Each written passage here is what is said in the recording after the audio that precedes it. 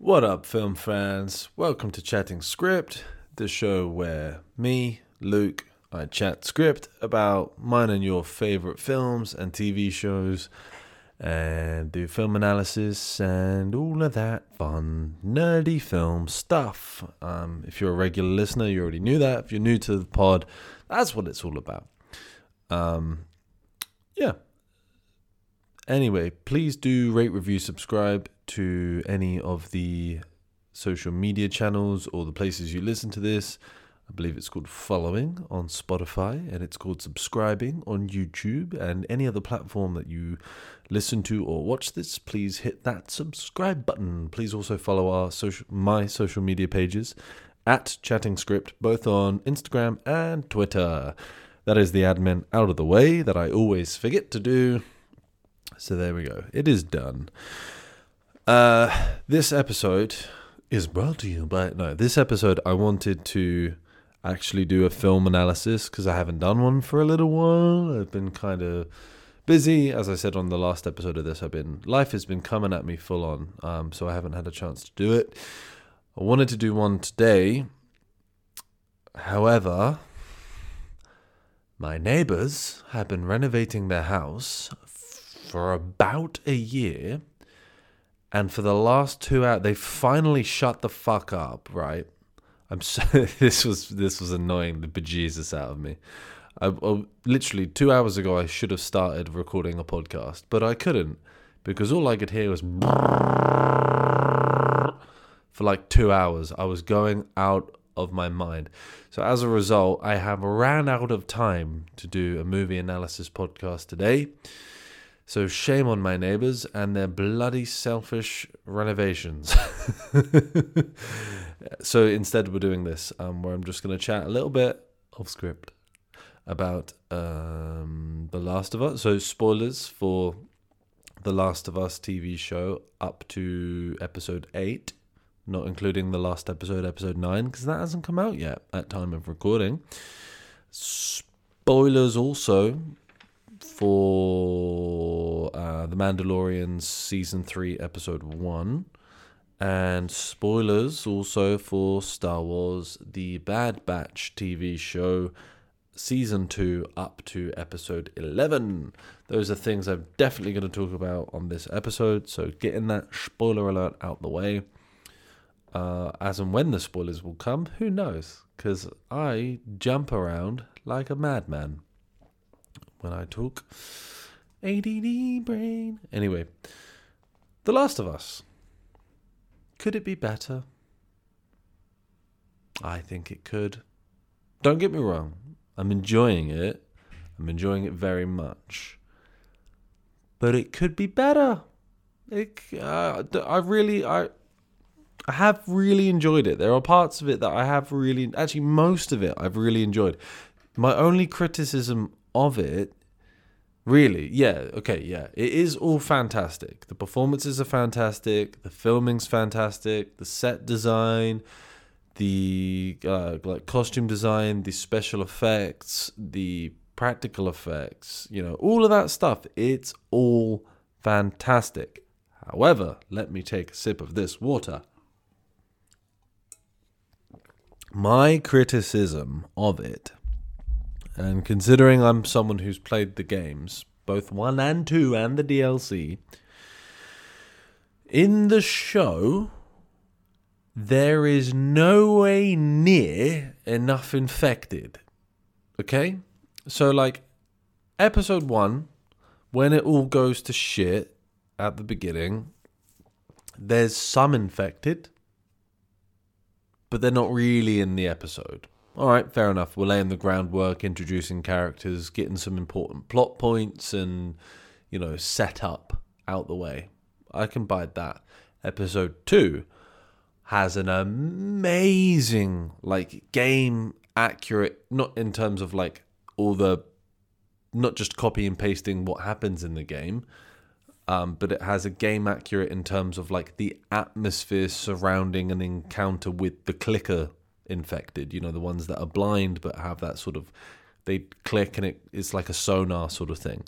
That's how they see and things. It has a game accurate atmosphere to that. has some really intense like camera usage on that. Like I think I may have spoken about it on another episode of this pod where Joel's running away from one, he sort of loses it, and he has his back up against like a sort of glass cabinet, and there's a wide where you can see the clicker behind him and him, and then he has to start reloading his revolver, and the camera moves in close. It doesn't cut, it just moves in close onto Joel's face, and then through the use of sound, it's where we can see the clicker in the background, and the use of sound of the clicker sort of being quiet in the in the sort of speakers, as it were.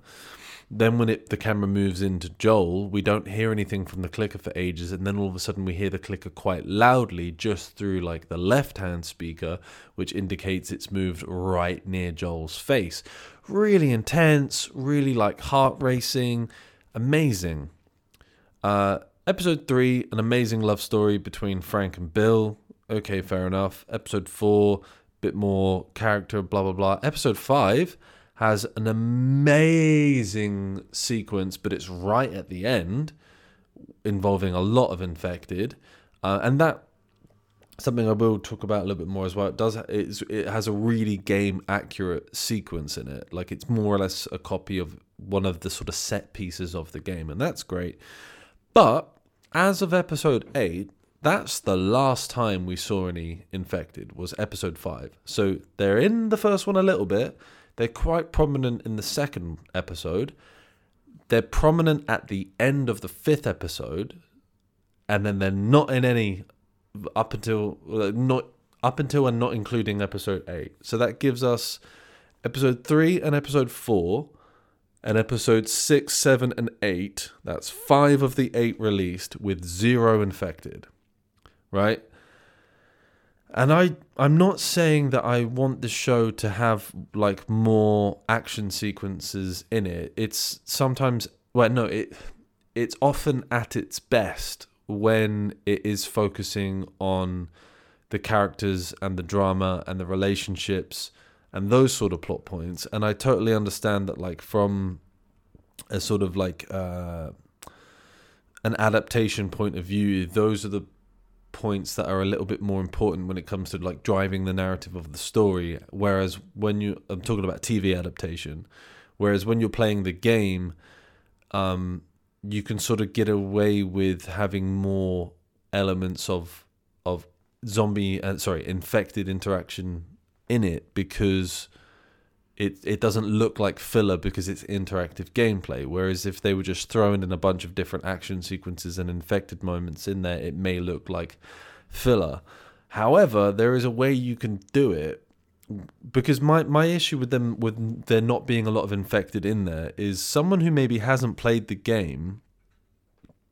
It's almost easy to forget that there's a threat of infected. It's like that threat is, especially by the time you finish episode 8, the threat of the infected is basically non-existent.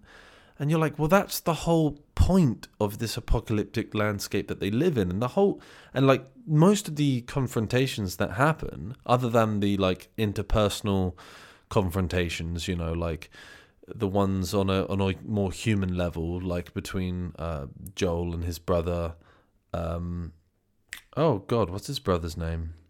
Tommy. Other than those sort of interpersonal ones, the other threats and conflicts are always other groups, raiders or scavengers or people like that. But the only reason those raiders and scavengers exist is because everybody is in this post-apocalyptic world. And the reason they're in the post-apocalyptic world is because there's a bunch of infected running around trying to turn everybody into one of them.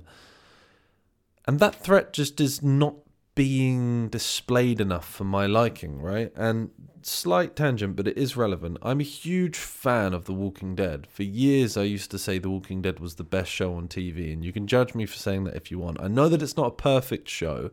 There are more perfect shows, like Breaking Bad was absolute 10 out of 10 all the way through, 5 perfect seasons. Well done to them. Maybe The Walking Dead did go on a little bit long, but it is drawing from comic source material, so, It kind of had to, in a way, go on as long as it did. And I know that it's not all perfect all the way through. I personally love it. I think it's an amazing show.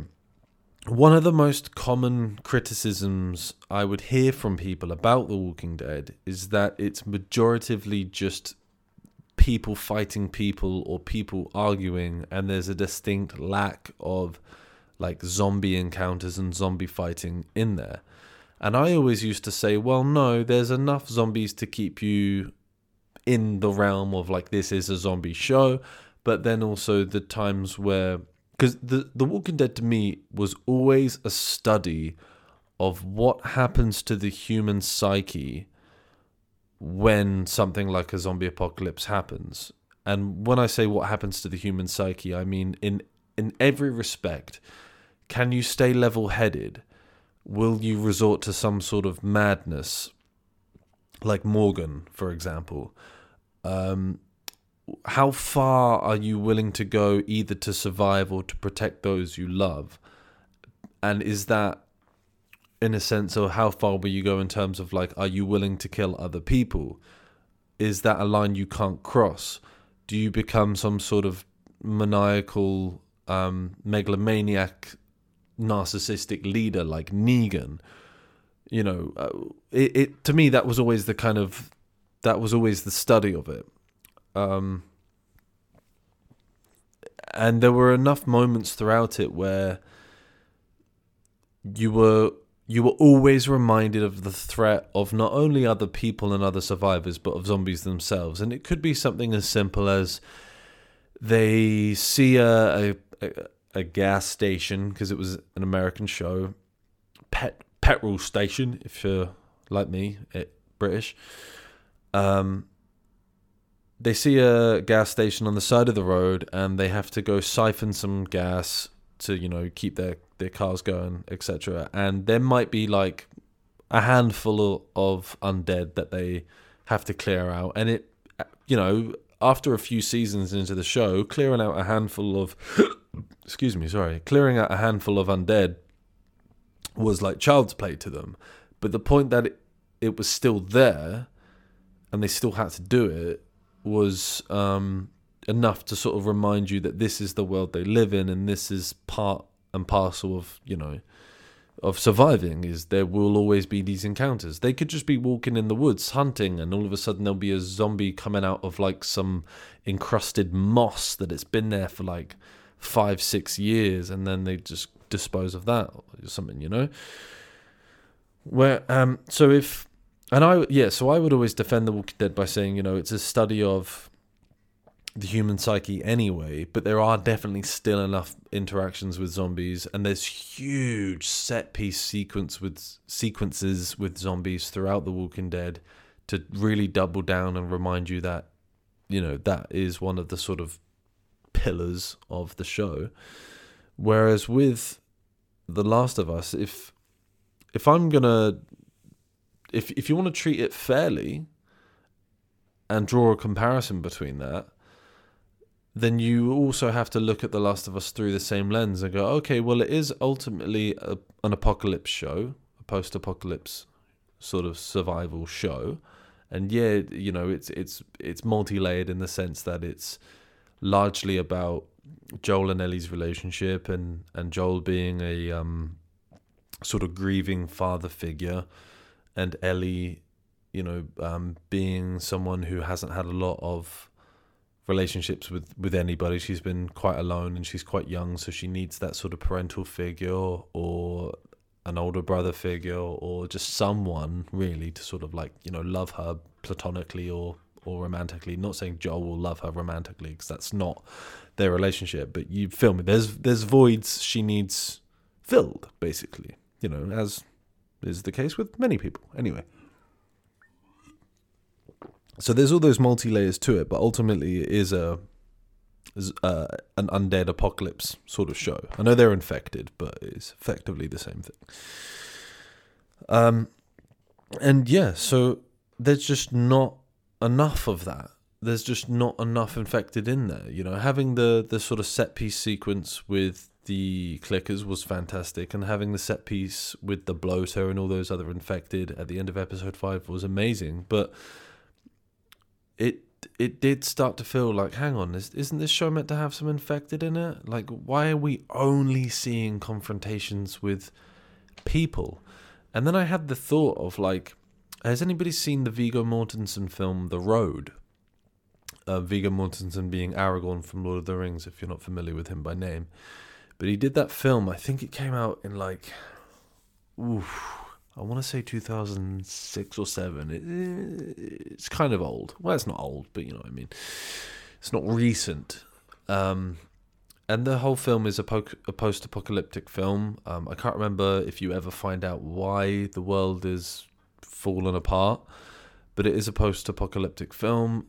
Viggo Mortensen and his, I believe it's his son, are just making their way through the world, scavenging, trying to survive, yada, yada, yada. But it is that same dynamic of the older, gruff, sort of father figure survivor, and then the younger child that they're trying to protect, right? Same dynamic that we have with Joel and Ellie, the same dynamic that you had with Logan and X. I think her name was X, Weapon X, whatever it is, in Logan. You know, it's a dynamic that has effectively been done to death. But that's not to say it doesn't work or isn't good. But with, to compare it to The Road, you know, the whole film, the biggest threat they face is other groups, scavengers, cannibals, that kind of thing. So where there's been so little infected in The Last of Us, and if you take out those 2 episodes I've mentioned, episode 2 and episode 5, where there are moments with the infected, it kind of just does feel like The Road to me, you know? And I get, I enjoy the moments where they're being game accurate, you know, the relationship with, the interaction with those 2 brothers. I can't remember their name. They're the 2 brothers that they find. Spoiler alert, and one of them is, well, around about the same age as Ellie, a bit younger, and the spoiler alert is that he gets infected, and the older brother ends up shooting him, and I can't remember the names. But there's, like, that was pretty game accurate. The sequence I was talking about at the end of episode 5, where Joel's in the sort of, it's not a bell tower, but he's in like a crow's nest of sorts with a sniper rifle, shooting down like to the infected and to the other scavengers and stuff, trying to protect Ellie and everybody. Like, that was really, really game accurate, and I loved that. The interaction, the sequence and everything with Ellie and the crazy preacher guy in episode 8, and then how at like the end, the set piece of that is when they're in the sort of tavern and it's on fire and Ellie's trying to hide from him and stuff like that, was also really game accurate as well. And like, I've loved all those moments. I've been like, oh my God, some of this dialogue is straight from the game. These like sequences are straight from the game. Like, this is how you do a game adaptation correctly. Take note, Resident Evil. Sorry for these bebops. I forgot to mute stuff, but I'm not going to do it now, so there might just be every now and then. Hopefully not. Anyway, yeah, so I've loved those moments where it's been like game accurate, but also one of the most, at least for me when I was playing the games, one of the most fun parts of the game was like, you never know when you're going to go into an area that has some infected lurking in there that might spring out of the shadows, or they're encrusted into the sort of fungus things in the walls and then they just lunge out at you. Or you might accidentally be loud and all of a sudden there's 10 infected running at you. Like, it creates a sense of suspended peril or suspended danger and suspended risk. And you're sort of always on your toes when you're playing the game. And that was one of the most fun things for me, was because you're never allowed to relax. But I feel like with this with this TV show, partly as well because I do know that where they are following the story beats of the game pretty accurately, I kind of know what's coming. And I don't mind that because they are doing the story beats of the game very well and very accurately, and they're very brilliantly acted and blah, blah, blah, blah, blah. Like, that's all great. But I'm not watching it. Like, there are times where I'd watch The Walking Dead. See, I don't know if this is just my overactive imagination, but there were so many times where I was watching The Walking Dead and I would be on the edge of my seat waiting for something to jump out at the characters. And often nothing would happen, and it would be entirely fabricated by my own psyche. And there were probably hundreds or thousands of people that were watching The Walking Dead as well and going, well, this is boring as shit, nothing's happening. But me in my head, I'm going, oh my God, what's going to jump out? What's going to happen? What's going to blah, blah, blah, blah, blah. And nothing would happen. But that's partly why I enjoyed the show. Not because nothing happened, but because I felt like no one ever felt safe. And no situation ever felt completely calm. But with The Last of Us, there's just been almost a sense of safety with it, which sounds silly to say.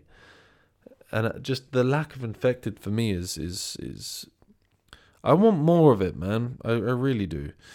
Let me just consult my notes real quick. I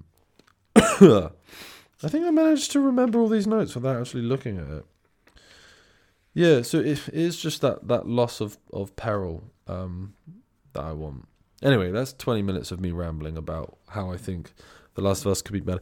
But also, I haven't seen episode 9 yet because it hasn't come out yet. So maybe there'll be some, amazing infected sequence in episode 9. And I really hope there will be, but I'm watching it on HBO. Not on HBO. I'm watching it on Now TV, right? HBO, there's our UK equivalent. Because they use it doesn't matter. Anyway, so and they tell you how long the next episode is going to be, and it says 42 minutes. And I watch it with my housemate, and we were saying like, okay, we know what story beats are going to come next. I won't go through them now in case people are listening to or watching this that haven't played the game and are only watching the show and don't know what story beats are going to come next. But we were saying like, there's a fair amount to cram into the next 42 minutes. Like, they could do it, but one of the things we've enjoyed about the show as well is, like the preacher guy from episode 8, you don't really get a lot of backstory about that guy, and I'm pretty sure you don't get any scenes with him in that Ellie also isn't a part of. So just to sort of explain what I mean a little bit more is we see scenes of him back at his camp with his people, leading them, reading out prayers to them, domineering them, all these kind of things that give him more substance than what you get in the game. Whereas you only sort of find out things about him in the game sort of anecdotally, like him telling Ellie things. I'm pretty sure anyway, if memory serves. So the TV show basically gives us more layers, unpacks things a bit more, which has been great. It's done that all the way throughout. It did it loads more with like Bill and Frank. That was amazing. So, bueno for that. That's cool. If they're going to do that with episode 9 and the people and players that come into play in episode 9, I'm choosing my words carefully because, like I said, I don't want to spoil it for people. But the people and all that come into play and what should be the conclusion to this, is the conclusion to the first game, they may struggle to add more into it in episode 9. However, I wouldn't mind if they don't, because of how the second game plays out. And again, without trying to spoil it, you find out more about the people in the final sequence of the first game in the second game. So, and that almost serves the narrative of the second game better, the fact that you don't know a lot about the people at the end of the first game. I hope I haven't said too much, but yeah. So, I don't know. So my point was, that based on the runtime of that episode, I can't see them doing a big infected sequence in that episode to round things off, along with the actual sort of story and plot points that round out the first game. I'm assuming they're going to round out this series the same way the game finishes, because everything else has been pretty accurate all the way through. Anyway, we're going to move on to Mandalorian Season 3, Episode 1. I was super excited for this to come out, man. Again, without getting too tangential, Disney has been hit and miss with its Star Wars content. I've done a whole podcast on why I love The Last Jedi. If you disagree with me and you haven't listened to that podcast, please do before you come at me in comment sections. There are people who have come at me in comment sections on that episode, and I know haven't actually listened to the fucking thing, because the stuff they've written in their comments is null and void by the things I've said in the episode. So before you come at me, hear what I have to say, and then come at me with a well-constructed, informed argument instead of just being a whiny little bitch. Okay? Good. Anyway, some of the other things they kind of missed on was Obi-Wan. Had a great final episode. The rest of it was meh. And of course, The Force Awakens and Rise of Skywalker. I have very strong feelings about those not being great films. Rise of Skywalker more so than The Force Awakens. Stuff they've hit on, though: Mandalorian, Andor, The Last Jedi.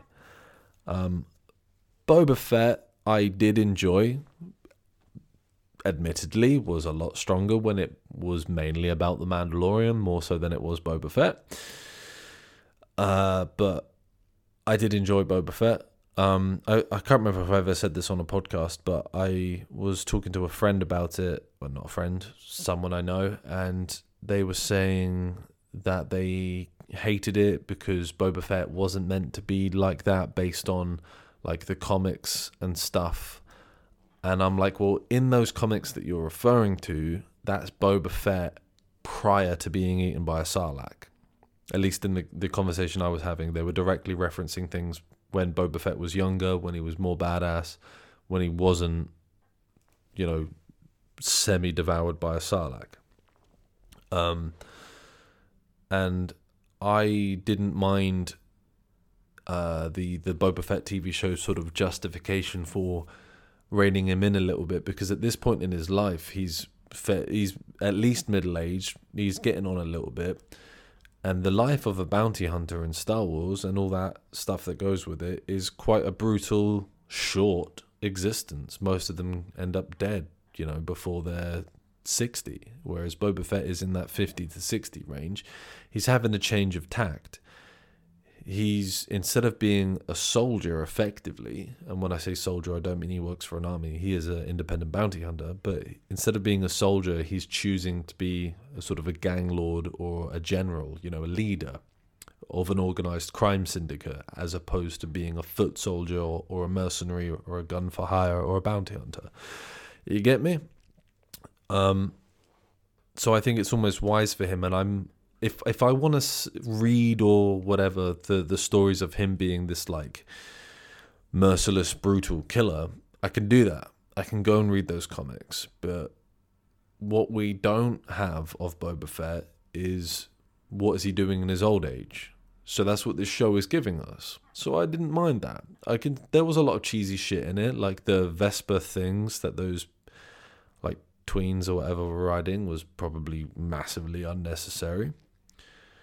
And I heard that Jon Favreau was massively against them, but Kathleen Kennedy, in her infinite wisdom, I suppose, insisted on them being there for some fucking reason. Probably because she thought it would make good merchandise. Because Disney's all about the money. Anyway. So, it was hit and miss. Anyway. So, Mandalorian Season 3. Episode 1.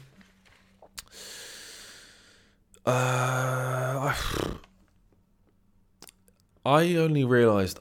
So when I watched the episode, I was like, okay, I'm enjoying this. I'm getting into it. This is great. And then it ended. And I was like, well, that seemed too short. That was a really quick ending. And then I remembered that most of the Mandalorian episodes are really short anyway. Like, they're around about that 40-minute mark. And maybe I'm just used to watching stuff that's like closer to the hour mark when it comes to TV shows. But I was like, that felt too short. I wanted more.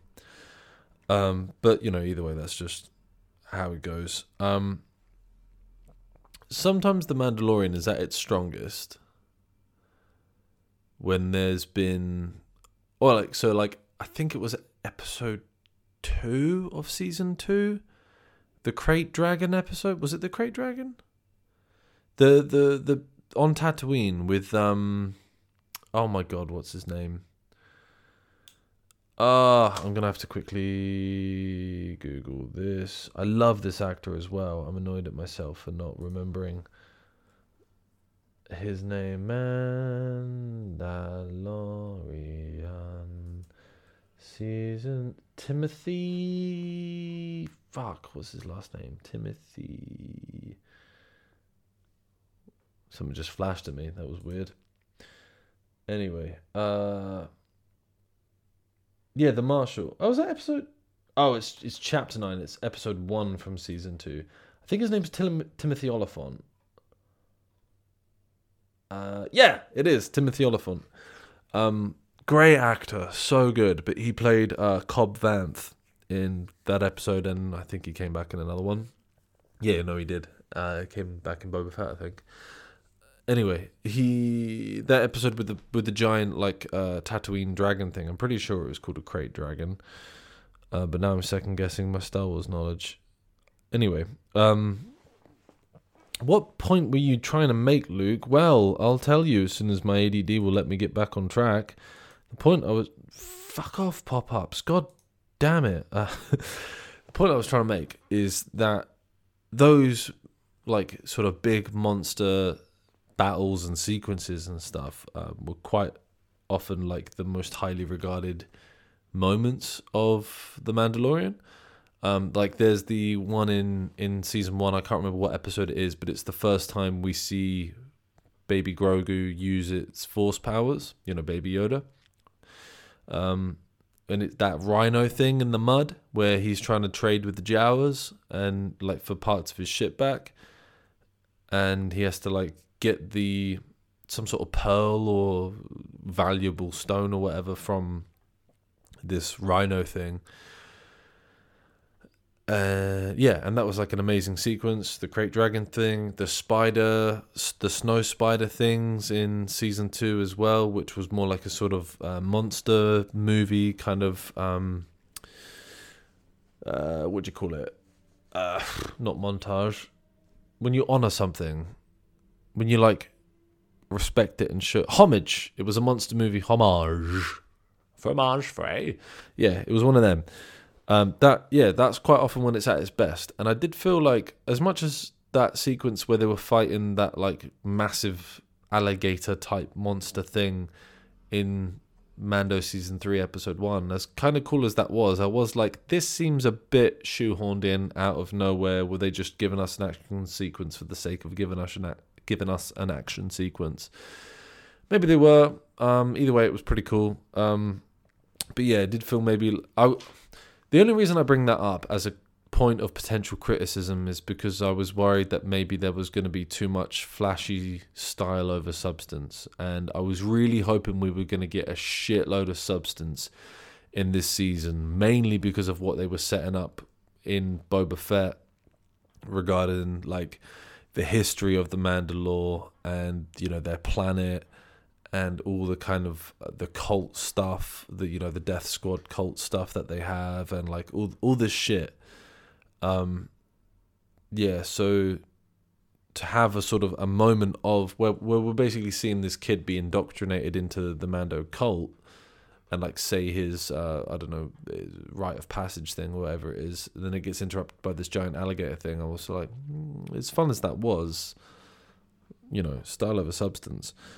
What else was I going to say? Oh yeah, I don't know if Hondo is going to be in this season. I feel like I saw somewhere that he's heavily rumored to be in it, which I was really excited about. Hondo is if you're not familiar with the Clone Wars or Rebels animated shows, not the Clone Wars film, the Clone Wars animated TV series and the Rebels animated TV series, Captain Hondo is a fantastic fucking character.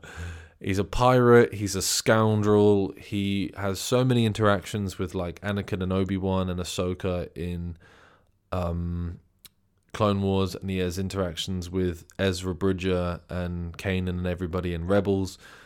One minute he's on their side and he helps them, the next minute he's betraying them for his own gain. You know, he's a typical pirate, very typical pirate, but he's a brilliant character. And in season 3, the Mando, we had those like pirate characters turn up at I can't remember the place. What's that guy's name? Carl. It's the guy from Predator. Why I can't remember anyone. To regular listeners of this podcast, this is not new to anybody. The fact that I can't fucking remember anybody's names or anything, but it's the geezer from the Predator. And he plays Apollo Creed. So if you've thought about his name and you're screaming, Carl Weathers, that dude, what a boy. The settlement that he's sort of like improving and being a sort of governor over. Anyway, these pirates show up there, and I was like, oh my god, are we going to get Hondo? And then instead they referenced a different captain whose name I can't remember now. Surprise, surprise.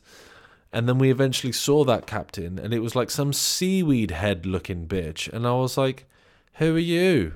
You know, he may be some deep cut from Star Wars that I'm not familiar with, and there's probably Star Wars fans listening to this going, oh my god, you don't even know that character? Yeah, I don't know that character. He's some seaweed head looking bitch as far as I'm concerned, because I wanted Hondo, and we didn't get him.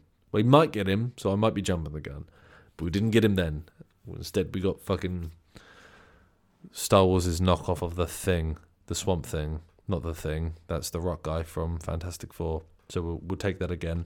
Instead, we got Star Wars' knockoff of Swamp Thing. There we go. Nailed it.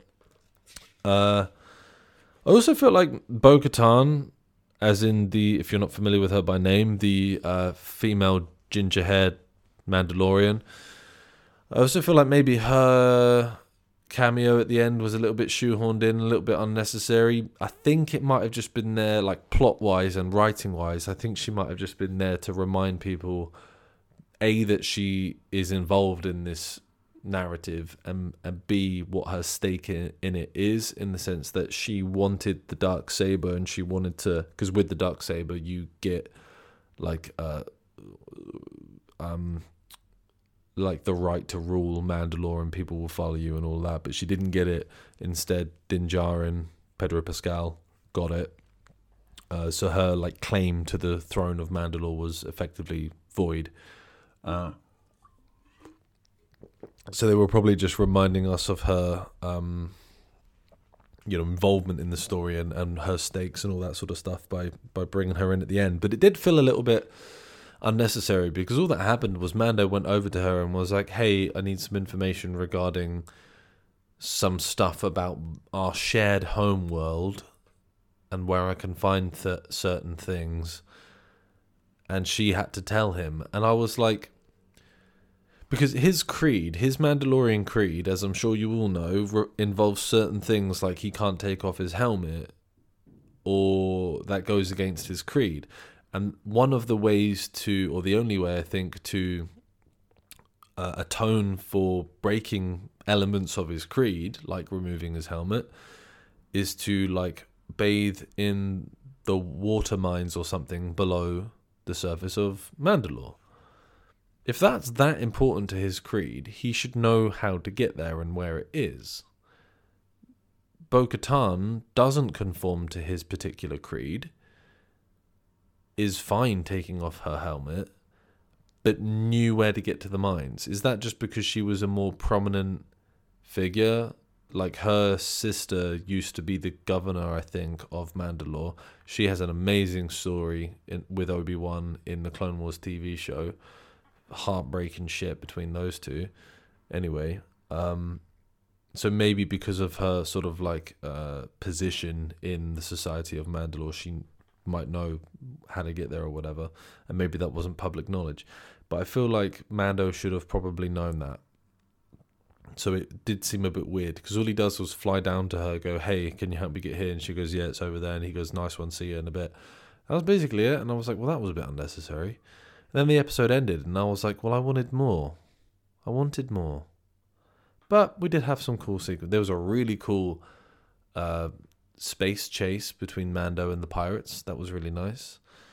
Yeah, it was good. It was good. I'm not knocking it. It was good. I think I'm just in a critical mood. So I'm being critical. But, it's episode 1, early days. Like I say, they were probably just drip feeding us plot points, catching us up with who's who and what they're doing and this, that, and the other, So that brings me to the Bad Batch, the sort of spin-off animated show of Star Wars. So you got Star Wars, the Clone Wars animated show, then Star Wars Rebels, and then Star Wars, the Bad Batch, which canonically fits somewhere between the two of them, if you're not familiar with it. And this is I'm gonna talk about anything from season 1 up to episode 11 of season 2. If you're still listening at this point. If you are still listening, please do rate, review, subscribe, and follow all of the social media channels. This podcast was brought to you by Sean Connery. Anyway, wait, he assaulted women or said it's okay to assault women, so maybe it wasn't brought to you by Sean Connery. Maybe it was brought to you by someone nicer. Anyway, my issue with the Bad Batch was kind of my issue with some of the episodes of the Clone Wars, and quite often it ended up not being an issue anyway, and I'll explain what I mean. Is like, sometimes there's a lot of filler and a lot of fluff, but then the Clone Wars in particular, and often Rebels as well, would almost retcon that by making things that seemed irrelevant and seemed like filler at the time, bringing them back and actually making them somewhat important or prominent. Like in Rebels, you have the Bendu, the big kind of like koala-looking elephant thing on the planet that teaches Kanan how to see via the Force instead of his eyes and all that sort of shit. Yeah, there were just there's a lot of moments littered throughout both of those shows where you're like, well, this is just fluff and filler and pointless, and then eventually you're like, oh, it turns out it was kind of important or at least relevant in some way. The Bad Batch seems to have a lot of that. And it's definitely at its strongest when there is always like an underlying narrative or theme. It could be, Crosshair trying to get revenge on the Bad Batch or try and track them down. Or the generals that work quite closely with Crosshair, they're either aware that the Bad Batch is still out there, or they have this sort of overarching like objective that they're trying to get. And the Bad Batch are sometimes jumping in and out of like being relevant to that narrative. That's when it's at its strongest. And there was even an episode where I don't think the Bad Batch were in it at all. And I was like, this is one of the best episodes. And it was not necessarily, I can't remember it now, but I remember thinking at the time, this isn't a massively action-based episode. Doesn't really have the Bad Batch in it. And it's been one of the best episodes because that narrative, that like overarching narrative was so prominent throughout it. And I was like, this is what we want. Whereas then every now and then you get like, they do that episode where they do effectively pod racing, and I was like, I don't give a shit, to be blunt,